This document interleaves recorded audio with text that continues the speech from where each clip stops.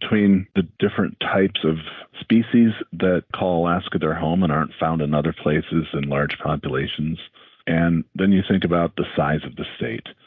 When you realize Alaska is a quarter the size of the U.S., you throw in the added expense and hardship of mapping in Alaska, and people really underestimate the amount it takes to map Alaska well as far as funding goes. I appreciate the support that the USGS gives for Alaska work. I personally wish there was a bit more understanding about the difficulties and the expense of mapping Alaska well. Hello, everyone, and welcome to another episode of Eyes on Earth, a podcast produced at the USGS EROS Center, which celebrates its 50th anniversary this year. Our podcast focuses on our ever-changing planet and on the people at EROS and across the globe who use remote sensing to monitor the health of Earth. My name is Sherry Levisay, and I'll be hosting today's episode, which focuses on the joys and trials of remote sensing in Alaska. Three EROS researchers well-versed in interpreting Landsat imagery from Alaska are here to share their insights. Donna Viola, formerly of the Land Change Monitoring, Assessment, and Projection Project; John DeWitts, the coordinator for the National Land Cover Database at EROS, whom you heard in the intro to the podcast; and Neil Pastic, a physical scientist at EROS. Let's start with the stereotypes. It's cold in Alaska, which means significant snow cover over a good percentage of the state. Does the snow cause problems for getting clear Landsat images? So I think that actually depends on what aspect of the landscape you're interested in. So one of the early questions I looked at when I joined the LCMAP project was how we could use their surface change detection algorithm to characterize changes within more persistent regions of snow and ice. So for some context, the published LCMAP products handle snow and ice observations by ignoring them completely, which works fine in most places in the conterminous U.S., where snow is sort of a limited seasonal phenomenon. But for Alaska, where snow and ice are much more prevalent, I tried incorporating snow and ice observations to identify changes in the spatial extent of glaciers and perennial snowpack. So as you might imagine, most snow and ice related changes over the last several decades is in the form of loss, like glacier retreat. So what I would look for is pixels that transition from permanently snow or ice to seasonally snow or ice. So you still expect to see some sort of seasonal snow adjacent to a retreating glacier, but then it's rock or dirt in the summertime. So I do think there's a scientific value in the snow observations, at least for certain applications. Alaska is one of the most troublesome locations to get good imagery for a lot of reasons. The first is a short growing season. That growing season tends to be end of May, beginning of June, till the end of August, beginning of September, depending upon how far north or south you are in the state. Along with that, because it's warm, that tends to be one of the cloudiest parts of the year. So between the short growing season, the clouds, and it being snow-covered the rest of the year, we're very lucky if we get a single Landsat image that's cloud-free over 2 years rather than just a single year. Which would you say is more of a factor, snow or clouds, or equally so? Well, they both have an effect. Clouds are more pervasive and harder to really plan for in the imagery. With snow, you have a time frame that you can't use any imagery gathered, so it's just a different problem. Clouds are really just more annoying because they're random and they just appear, especially when you don't want them to. Yeah, clouds can obscure the surface from optical satellite sensors like Landsat. However, certain spectral bands, like those in the shortwave infrared, can penetrate clouds to some extent, such as cirrus clouds. But trying to develop any type of mosaic composite at a yearly basis using one Landsat sensor or multiple sensors can be problematic. It takes sometimes 2 to 3 years to get clear images across the entire state of Alaska. Clouds are definitely a factor when it comes to acquiring good images of Alaska. Unfortunately, that's not something we can really plan around. But there are some algorithms that help with figuring out which pixels within a Landsat scene are cloudy once the image has been acquired. For example, the Landsat Analysis Ready data uses an algorithm called fmask, and it's pretty good at what it does in most landscapes. But there are some limitations. The algorithm tends to misclassify colder surfaces as clouds, which impacts high elevation areas, even within CONUS. But of course, that's a much more prevalent issue up in Alaska. I've also seen some similar cloud misidentification in things like sediment-rich rivers, like the ones that are sourced by glacial meltwater, which, again, pretty common across Alaska. So, in fact, we're not only competing with a higher cloud density in general, the algorithms that we use can make it look like there are even more clouds than there actually are. Does the angle of acquisition matter with the Landsat satellite's polar orbits? It does. The high latitude of Alaska means the Landsat satellites see at a steep angle. This can distort features, affect illumination. But on the flip side, the polar orbit of Landsat satellites also offers frequent revisits, which is beneficial for better monitoring Alaska's landscapes. The angle definitely matters in general, but during the season that we're looking at Alaska, that part of the year, those 2 or 3 months, the sun angle is minimized. As the year goes on, increasingly into the spring or into the fall, that sun angle does become a much, much larger problem. The shadows from the mountains, and Alaska has very high relief across large parts of the states. That shadow definitely plays a large role in what we can and cannot map across the state.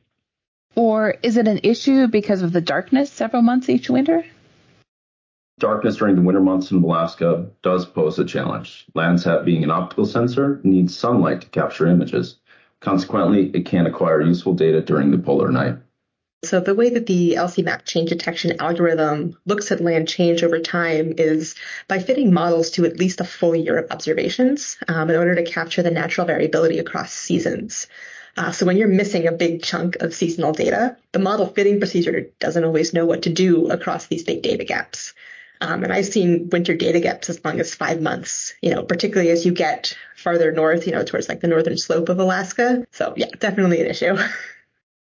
So the time that the sun is above the horizon and shining where we're used to it here in the lower 48 at that same sort of sun angle, that time frame again is compressed into those few months in the summer. So during the winter, do you still acquire imagery, but just find that most of it isn't helpful? Landsat 8 is the first satellite that acquires imagery at night at the later hours of the day. Certainly, if it's not light out, that imagery isn't useful for those of us mapping vegetation. So it's the first time we've really had a chance to acquire, let's say, nighttime imagery. It certainly isn't helpful for mapping vegetation, but previously it was never done across Alaska because there's just no reason. What is the best window for acquiring imagery in Alaska? Generally, the best window for acquiring imagery in Alaska is typically the summer months or growing season months when there's less cloud cover. So that's generally what individuals will use is peak growing season Landsat imagery to make seasonal composites for the state, depending on what they're actually trying to investigate. We talked about some of the problems. How do you solve them? Good question.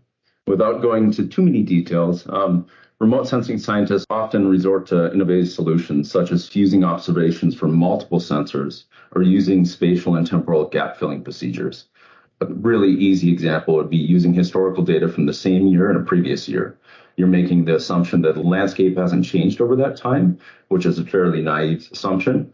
So there's more sophisticated methods such as model-based approaches for interpolating observations. Basically, if you have 2 points, you're trying to draw a line between those points that best fits the phenology of the landscape. Another example would be making use of synthetic aperture radar data available from satellites like Sentinel-1, which can provide insights even in cloudy conditions or during the night, which really complements Landsat's capabilities. The same can be said for making use of other broadband multispectral data acquired from Sentinel-2 or Planet Labs. Combining all these data fusion techniques really allows us to obtain the best possible insights from remote sensing in these challenging conditions. So one thing that I think can be really helpful is taking advantage of big data and sort of scouring the Landsat archive for as many clear observations as you can. So full disclosure, I very, very rarely look at individual Landsat scenes in Alaska or anywhere anymore. Instead, I look at time series data for individual pixels that pull out all observations from Landsat 4 through 8, filter to the best of our ability to remove clouds and shadow, and even snow for cases where that's not what I'm trying to look at. And while a graph of time series pixel data doesn't always look as pretty as a full scene showing dramatic landscapes and spatial variability, it does have a lot of scientific power and helps to maximize usable data.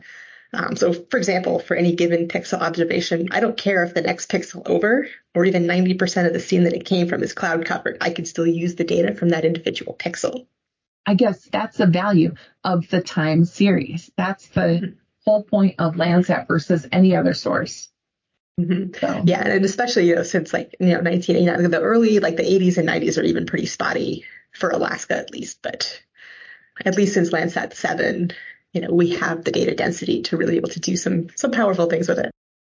That lack of imagery has a pronounced effect on mapping Alaska. Previous to 2000, there is little to no consistent Landsat imagery. There are single scenes here or there, but there is not enough of a Landsat record to do the mapping that we're currently doing over CONUS. Those problems can be resolved a lot of different ways, and all of them require more looks at the ground. The USGS is committed to getting more than one satellite acquiring imagery at the same time. So the more times we image, that is a huge help for trying to find that small bit of time between the cloud coverage while it's still green on the ground. We've just celebrated EROS's 50th anniversary, and I think it's fair to say that EROS has been obsessed with Alaska since the beginning, with pages and pages of reports devoted to the topic. What makes it so important to observe Alaska via remote sensing? There's a few reasons that Alaska is very important when you look at landscape of the United States.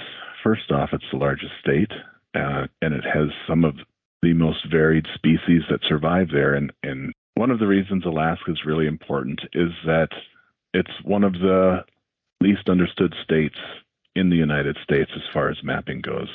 Because of the incomplete coverage through the Landsat record, because of the massiveness of the state and the inability to drive to most places in the state, mapping there becomes much harder.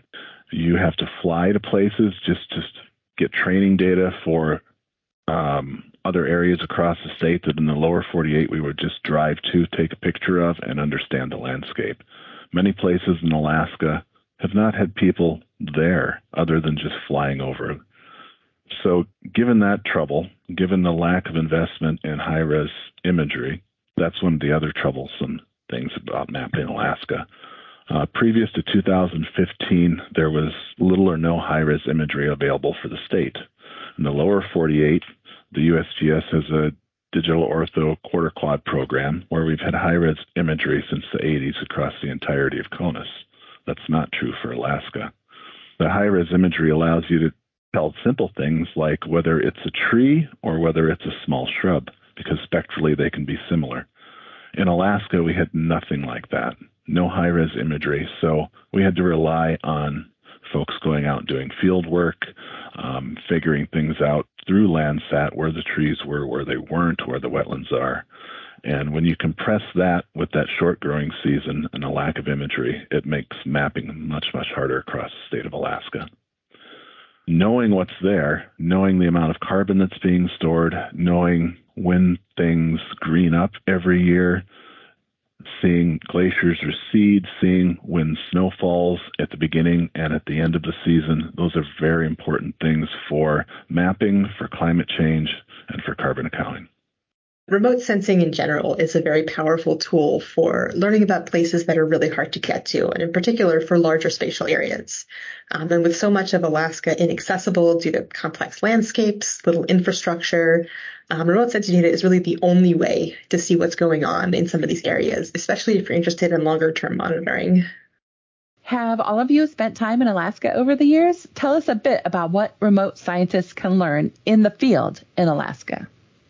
Oh, you're making me start to daydream. I've been conducting field research in Alaska for the last 15 or so years.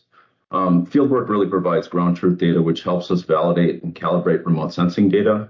It also helps scientists understand the context and conditions in which the images are captured. Simply put, Any remote sensing scientist or modeler worth their salt needs to get their boots on the ground to better appreciate the system they're trying to characterize. I have spent quite a bit of time doing field work in Alaska. Dave Selkowitz was the original Alaska mapping person for NLCD. I was his sidekick for the first couple of years, but we mapped almost all of the field work together. Flying through almost the entirety of the state, you see a lot of things that probably most Alaskans haven't even seen. We went to places that were outside of the routes to and from cities to gather field data, to gather knowledge about what's going on in the landscape for these generally unmapped areas. That involved a lot of flight time, a lot of coordination, and a much, much greater expense just to do very basic things for mapping that we don't have to do in the lower 48. So you go during the summer, right? You don't go during the winter? We try not to go during the summer. We try to go later in the fall where we have a lower chance of cloudiness, and we try and hit that first part in the spring where things are just greening up. The summer in Alaska is miserable for a couple of reasons. First off, it's hot. Second off, there's mosquitoes the size of large helicopters up there that just are not pleasant at all in the middle of the summer. So I've actually never been to Alaska. I have spent my career studying cold places from computer screens in much, much warmer ones. Actually, all my grad school research sites were on Mars, which is even harder to get to than Alaska. But I would love the chance to go someday. Thanks for joining us for this episode of Eyes on Earth. Check out our EROS Facebook and Twitter pages to watch for our newest episodes. You can also subscribe to us on Apple Podcasts. This podcast